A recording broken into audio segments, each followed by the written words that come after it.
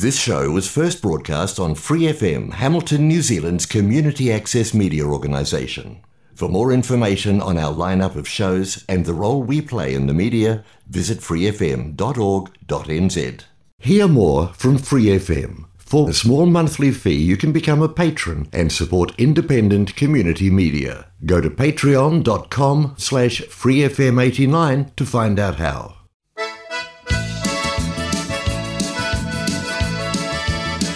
This program is sponsored by New Zealand Bridge, sponsors of grassroots bridge across the nation. Welcome to the Bridge Zone. You're at the table with Barry and Mariana. It is a special day today, and you'll find out more about that special day later in the show. But Barry wants to talk about superheroes, men wearing tights with their undies over the top. I just don't believe it. The decorum of the show is getting low. It's a bridge superhero, Mariana. Oh. It's true. Just when things were looking really dire at the Otago Swiss Pairs on the weekend, out of the shadows, faster than a receding mullet, able to leap small buildings in a single bound, it's Spreadsheet Man to the rescue.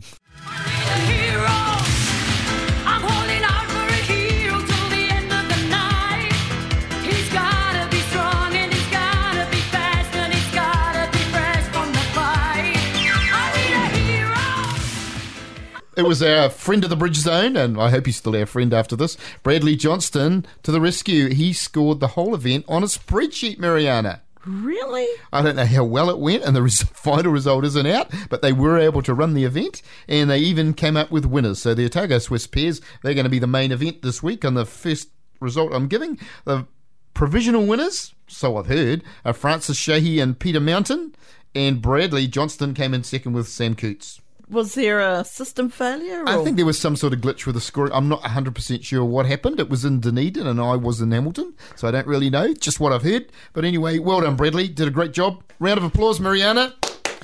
How resourceful is that friend of ours? Yeah, that's very good. So he did really well. Brilliant. Other results from the weekend, the Waikato area pairs held in Hamilton, Tim and Helen Healy. You know what their scores were, Mariana? I think they should be swabbed. I don't know. 72.54% in the first session, and then they followed up with a miserable 65.34 in the second session. They won by a country mile. I did say to Tim, how did this morning go? He said, it went very well, thank you. I'm going out to buy a lotto ticket. I guess when you get 72, you know you've done well. Goes to show, Barry, you should be wearing a face mask. Yeah, Tim had a mask on and they averaged just a touch under 69. Wow. Incredible scores in my dreams.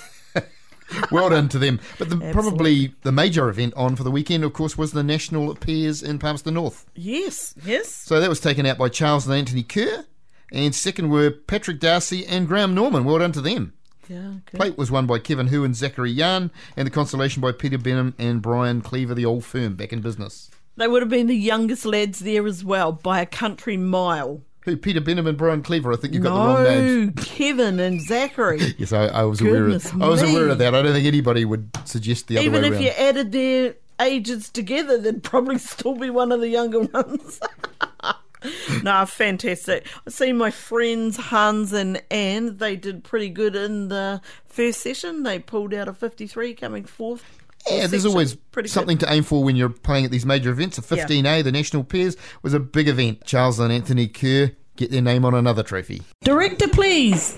How can I help? Judge Julie presiding. Question 1. North opens 2 no trumps, goes pass by East, and South bids 3 diamonds, which is alerted as a transfer. Pass back to North, who now rebids 3 diamonds. A fine bid, I'm sure you'll agree. Unfortunately insufficient. If the next hand decides they don't want to accept 3 diamonds, whatever that might mean. Incidentally, I did have a look at the hand, Julie, and the only suit that North actually had was diamonds. They had a 4-card diamond suit, 3-3-4-3. What happens now? So it's really interesting because an insufficient bid is one thing and an unintended bid is a different thing entirely. First of all, the fact that 3 diamond bid by the 2 no trump opener could well be unintended. They might have made a mistake or they might have intended to bid 3 hearts. There was a disconnect between the brain and the pen or whatever, and they bid 3 diamonds, which certainly does happen. what happens there is, first of all, sometimes players will say they made a mistake. They bid 3 diamonds deliberately and they never should have, in which case the rule around insufficient bid will apply. The other thing is that they might never have intended to do it, in which case the director will look at their hand and determine what they intended. A good example might be that if it gone 2 no trumps, 3 clubs by their partner, they would have bid 3 diamonds, so they may just have misread the auction. We'll take it that unintended does not apply and the insufficient law does, because it is certainly something that you would look at when you got to the table, just to be clear about what was happening. If a bid is unintended, the opponents don't get the chance to accept it or not accept it. They just get to correct it if it's unintended. But when it's insufficient and it's not accepted, then it has to be made sufficient. Now, they could bid 4 diamonds natural, in which case the auction would continue normally, or they could make a different bid, including pass, in which case their partner cannot bid again. So in this situation, if they had that 4-3-3 hand or something like that, you would expect that they would bid game in either no trumps or in hearts, on the basis their partner would not be bidding again. I guess it gets trickier if they have just opened 1 no trump and partner transferred, because, okay, when you've got 20 points, I guess you think there's quite a good chance you've got game on, but if you've only got 12 or 15 to 17, partner might just want to play in 2 hearts, mightn't they? Absolutely. So what's the answer, Julie? Do you just toss a coin? Yeah, pretty much. You've got to decide. Perhaps partner's a past hand, so yeah, that's easy. Maybe we have game, but probably we don't. Maybe the opponent's gone past by one opponent, 1 no trump by you, passed by the other opponent. Now you've got a problem, because you've just no idea. So what you're saying is you might end up playing your Grand Slam in 2 hearts if you're not careful. Oh, absolutely. Well, you're not going to end up in a Grand Slam, are you? No. So there's a difference between mistake and unintended? Yeah, a mistake is something you do deliberately, right? I mean, I deliberately turned the corner because I just didn't see that car coming in that hit me, right? Okay, I didn't give way. I made a mistake. I didn't see it. I deliberately put down 1 no trump with my 16 count because I did not count that ace in my hand, or I miscounted. I bid 3 diamonds on this hand because I thought partner had bid 3 clubs. I wasn't looking properly. A very large number of things can happen. But one thing is clear, that when they bid 3 diamonds, something had gone wrong, and we don't know what. Often people that make an unintended bid will clearly demonstrate it at the table because they're so surprised by what they've done. So we make a bid, we know we wrote down 3 hearts, but when we looked at the bidding pad or at the bidding cards, they were something completely different. So we were stunned, and you can see people, look horrified. So some of the time it is absolutely clear from the reaction about whether it was intended or unintended. And many years ago, when we had things about pause for thought and breathing, all sorts of things, Graham Endicott, who wrote a really, really good book on the laws and gave examples and how to interpret them quite a long time ago, had a really good phrase, which was a dislocation between your mind and your pen. So what you wrote was not anything close to what you thought you were doing. And that is unintended. Okay, question 2. And it probably happens a lot around the place. When you're asking questions about the opponent's bidding, is it always got to be the same person that explains? Say the auction is over and somebody's on lead. They want to ask questions about the bidding. Who do they ask? Who gives the answers, Julie? Very clearly, Law 20, review and explanation of calls, and 20F is about the explanation of calls, except on the instruction of the director.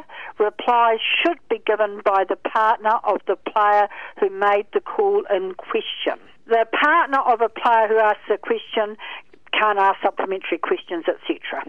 The person that is the partner of the player who made the call is the person that should give the explanation. So we had a situation where one of the partners felt like his partner was not very familiar with the system, and he didn't want him to explain anything, so he took over and gave both explanations and said, you're only entitled to know our system, you're not entitled to know that my partner has made a mistake or doesn't know what my bid means. Well, there are a couple of things. One is there are two types of agreements. There are explicit agreements and there are implicit agreements. And implicit are agreements that occur over time by partner fudging things, for example, a week to often having a 5-card suit. Becomes an implicit agreement because partner just keeps doing it for whatever reason and I can't stop them. A no-trump opener, 12 to 14, that is now 11 to 14, or is off shape. One of the most common ones we get is where we transfer, like partner opens 1 no-trump, we bid 2 diamonds, partner bids 2 hearts this time, and we bid 3 diamonds showing diamonds, not showing game interest in hearts or something. So that becomes an implicit agreement that when we bid 2 diamonds and we alert it and it's asked, it is not just a transfer to hearts, it is either a transfer to hearts or a sign-off in diamonds. Because by what happens at the table, that is what occurs. Clearly the law says that the person you ask should answer the question, so when they answer it when they shouldn't, you can call the director. But the other thing is that if the person that answers the question tells you that this is their system agreement as it is written down, and they front up with something different in the hand, then you would be calling the director. Because there might be something there about implicit agreements that you have not been told. Wow. Those are things that I guess do happen. I must admit I didn't think that happened very much, but Julie, you suggested that it might happen more than I thought. It's one of those things that since a dummy's hand is different to expect, if things are different, at the end of the hand you will get information. Probably the critical one is when you're asking declarer the meaning of something and dummy explains it and dummy's hand is different to what the bid means. When you ask declarer about what dummy's bid means and dummy leaps in to tell you the systemic meaning, and then dummy goes down and it's different, well, you might have chosen a different lead. But all of that can be clarified by calling the director to the table and finding out exactly what should have been explained. Okay. You're only entitled to the system agreement. You're expected to get those from the partner of the bidder, not from the... 100%. Yeah, okay. If you ask somebody the meaning of the bid, of their partner's bid, that person should be the one answering the question. If they don't and something is different to expectation, then you would be calling the director to find out what is going on. You know, when you say at the end of the auction you explain the bidding, you might feel a little bit funny. It's like, no, it's not your turn. I want to know what he said. That could make it a little bit titchy, don't you think? I mean, the point is, this happens a lot with directors' calls. You are not the person doing the wrong thing. Your opponent is. And the introduction to the laws of bridge give the meanings of words. So to be clear, if you should do something, failure to do it is an infraction, jeopardising the infractor's rights, but not often penalised.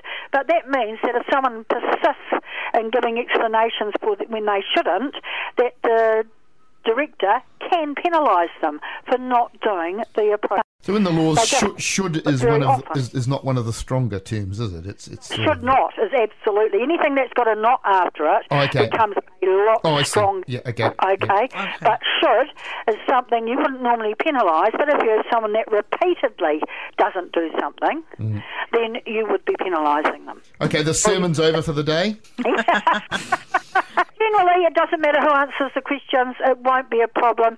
If it does become a problem, you call the director and let the director sort out the problem. If your opponents think you're getting tetchy, call the director. The director is there to take care of the problem so that you remove it from the table and you play. Hey, Julie, before you go, we had some awesome news this morning. So Barry and I came into the studio. I was on time, he was late. That is not true. It was the other way round. As usual.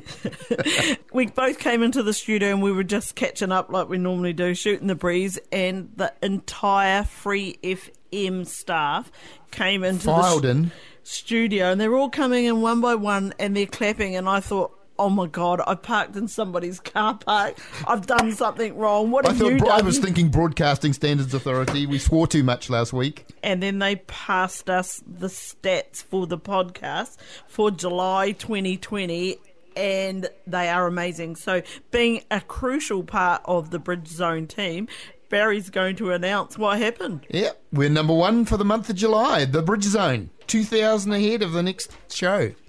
Yeah. Oh, fantastic. Congratulations. That is really great. And so good everyone's listening. And congratulations. The other news is they're listening to you, Julie, so you better make sure you don't say any words you shouldn't. Yeah. Okay, well, I hope that means that Mariana will bring me more chocolate fish when she plays a tournament. Absolutely. By the way, so the figure was just under 12,000 hits for the month. Yeah. So, 11,944 people listened to the Bridge Zone last month. you just shortchanged us by 5.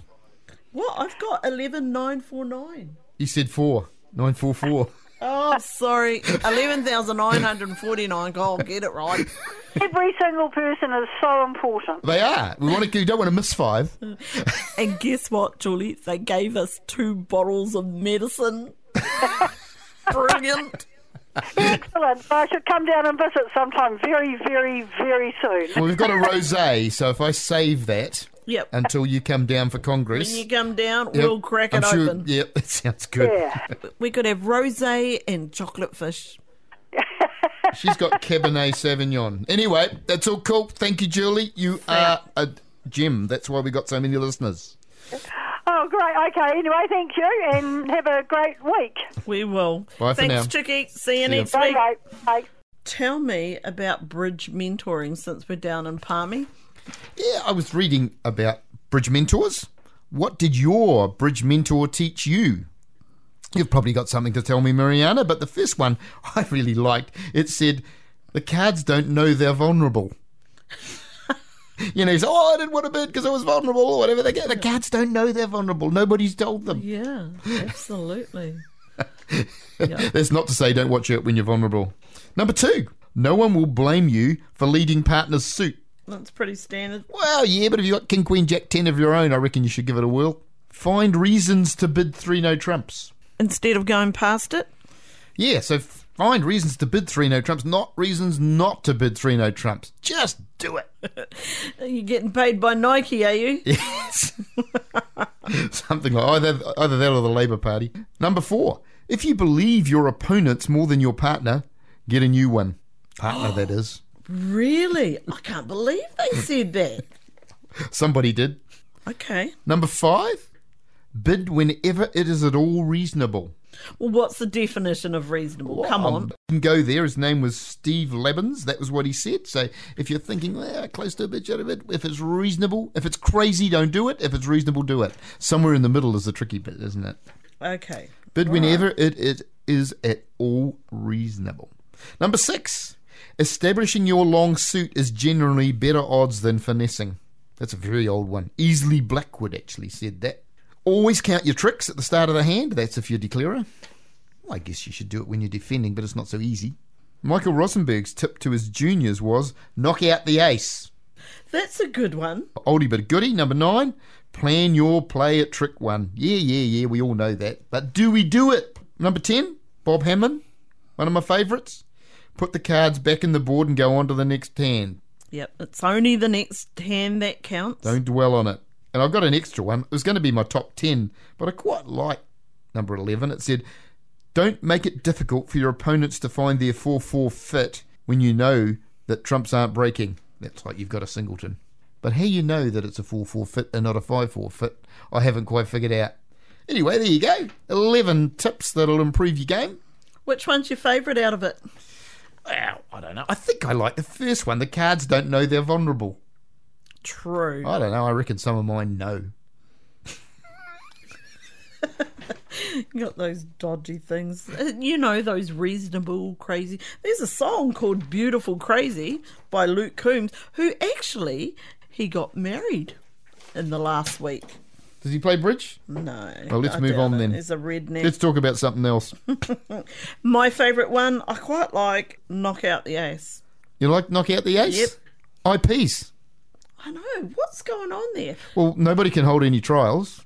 I understand that at least one of the provinces wanted to still try and hold a trial on an odd weekend, but they weren't allowed to do that. All of the provinces are going to select their teams just for 2020. I had a conversation with one of the Waikato peers that were in the intermediates last year. One of them has gone to Open. So the other one's left behind, and he's like, I didn't even think to put in a submission because I won't be a recognised partnership. What is that about, not being a recognised partnership? It's so crucial that I believe we should let these people that are up and coming change partnerships. Happens all the time. But the old people, did I say that? Sorry. The old partnerships are just going to keep on being selected. Well, I think that's probably the case. The selectors are probably going to go for well-known partners. When you're playing in a long event like the Inter-Ps, you probably do want somebody that is comfortable in their partnership and hopefully you're not going to have too many mishaps. And when we're talking about the Inter-Ps, this isn't one of these wishy-washy things where we want to try and make everybody happy and we don't have any winners and losers. We're trying to pick the best team, Mariana. We're not going to put these people in because they haven't played before, so they'll be hopeless, but we'll stick them in anyway, whatever. We do need to pick the best team. We're not just trying to put people in to make them happy. So I guess that's why they're going to go for those. Now, if it is an up-and-coming partnership, what they need to do is play in some stuff and win it. And then they'll get noticed. Yeah, and then the selectors will pick them. Because sometimes on the weekends when you are trialling the recognised partnerships and generally stronger partnership, they just don't fire. So I guess you've got that to think about too. That's right. I mean, this is an unusual situation where everybody's going to get selected. Yeah. Have you had a phone call yet? No, didn't put my name in. Oh, well, that'll be why you didn't get a phone call. Yeah. Otherwise, they'd have been ringing you for sure. What about you? Well, we put our names in the mix, so we'll see what happens. You put it down. When is the IPs going to be played? I think it's the end of November. 25th of November, is it? Off the top of my head. Right. And it was South Island last year, was it? I think it's going to be in Wellington this year. Right. That scary Wellington airport is a bit of a worry. Last time Jenny flew in there, she said she was never doing it again. So when I said we were putting our names in, I didn't mention to her about the Wellington thing. I thought it was best she didn't know. And I know that somebody else did the same thing. Well, you could always drive. It's a nice drive going down the island. With Blair and Liz, actually. Blair said, I'm not telling Liz. I'm not telling Liz it's in Wellington because she hates it. Well, tell her to fly to Kapiti and then drive on down. Well, good luck. Do you know who's had the submissions for Waikato? For Waikato Bays, I think the committee is going to decide, I think. Okay. I don't really know. I think all the names will go forward and the committee will make a decision at a meeting sometime soon, I guess. So Congress still coming up, Mariana. Have you heard any news about what's going on with Richard Solomon and the new venue and the entries and the lunch? Well, no, the venue's still the same. Very sorry to disappoint you there. So I have had a chat with Richard and he's saying that the registrations are going up. He's got at least 42 teams entered in both the open and the restricted teams. That's total. Each. So there's 84 teams entered. At the That's moment, good. Yeah. And 40 registrations so far each in the open and restricted pairs. So they're increasing. So please, people, remember, try and register as quickly as you can. Come for the whole amount. Remember, check out that nice new fee for the whole event, Barry. Did you see what it was? $350 a go instead of $410. Can't be bad. Can't be bad, eh? That's really good. Super good value. So please check in, have a look, and let the gatekeeper be happier. Yep, I bet that gatekeeper will be looking out for the Blue Falcon zooming in there over the Karapiro Dam. Yeah, actually, it's so pretty out there. I hope the weather's nice because it's really good when you're out sitting out there eating your lunch on all those steps and looking out over the river. You heard it on the Bridge Zone first, folks. She only goes to eat her lunch. I wanted to ask you about, if you don't mind, your opinion on ace asking. It's a couple of hands over the last couple of weeks in various events that we've played in, and some people struggled to get their ace asking systems right. So I think with ace asking, there's two things. One is, if you've got a void, not much good asking for aces. You really need to be doing some sort of cue bidding or whatever. So asking for aces with void is not really that useful, because when you get the answer, unless you've got all of them, it's not going to be that much help. The other thing is that asking for aces is the last step you do before bidding slam. So what you should be thinking is, yep, we've got enough points, we've got a fit, I got everything sorted, I know what suit we're going to play in, and I think we've got enough for slam. I just want to check that we're not off 2 aces. It's not saying, well, I wonder if we've got slam on. I'll tell you what I'll do, I'll ask for aces. That's not the way to go. The way to go is only when you know that you've got 2 hands that fit well enough, with enough points between them and enough tricks between them to make slam. 4 no trumps or whatever you're doing is just to check to make sure we're not off 2 aces. What about king ask? Well, if you're asking for kings, you probably should be looking for a grand. Yes. Really. So there's a lot of partnerships have an agreement that if you ask for aces or key cards and then you continue on asking for kings, you are guaranteeing to your partner that you're not missing any key cards. Mm-hmm. So if partner has some extra source of tricks or something, they can bid 7 on their own, knowing they won't be off 2 key cards. So even though you haven't done the asking, your partner's asked for key cards, you've told them, then they've asked for kings, they are guaranteeing all of the key cards. So if you've got an extra suit that's 7 cards long and headed by the ace, king, queen, jack, you can bid 7 on your own. How do you keep things simple when you go ace, ace, king, ace? 4 no trumps ask for aces, 5 no trumps ask for king. What could be simpler? Got any other gossip your way? I don't think there's too much. The Swiss Pairs is going on at the Hamilton Club at the moment. They have a 3-night event for 5As. Last week, this week. This week. So we'll what, see you what happens. at table 1 tomorrow night? I've got one other thing that I want to mention too. No, I got to answer the question. Are you at table 1 tomorrow It's night? like getting interrogated in here, guys. I'm telling you. She's like, I will not have you going on to anything else.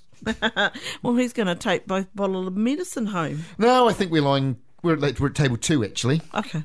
So we'd like to think we might get to table 1, but then we've been disappointed before. I just want to hark back to the area pairs. All right. Anna Kalma retired as the area pairs coordinator on the weekend. Oh, no. She does a great job for Bridge in the Waikato, doesn't she? She does a lot for Bridge in the Waikato. And so she's retired. Ella Gray has taken over. And the news for Anna is Ella is just retiring as president of the Hamilton Bridge Club, and now she's got this convener job. So Anna's retired as convener of the Waikato area pairs. What's coming up for her? Yeah, maybe they're going to do a swap. She's not going to sit at home in her old rocking chair. Anna Kalma for president of Hamilton. How about that? Well, there you go. There's a go. Well, you're going to have to go out and you're going to have to start building your little placards. Oh, she's going to put election hoardings up to you. I can see her at home thinking, Barry, don't. It's going to be the end of you and the finger's going to be wagging. Well, she is a country member of the Hamilton Bridge Club, so she could actually be president. She could. I don't know. We'll see. I think I can hear her now. I think I can. I think she might. Maybe we'll get an email in. What's that address again, Mariana? bridgezoneshow@gmail.com. Well, that's enough from Barry and I for this week. Thanks so much to all you Bridge Zone listeners out there. 11949. That's amazing. It is. And so it's goodbye from the #1 show on Free FM. And I'm delighted to say that. See you next week. Bye for now. New Zealand Bridge, sponsoring bridge from beginner to international nationwide.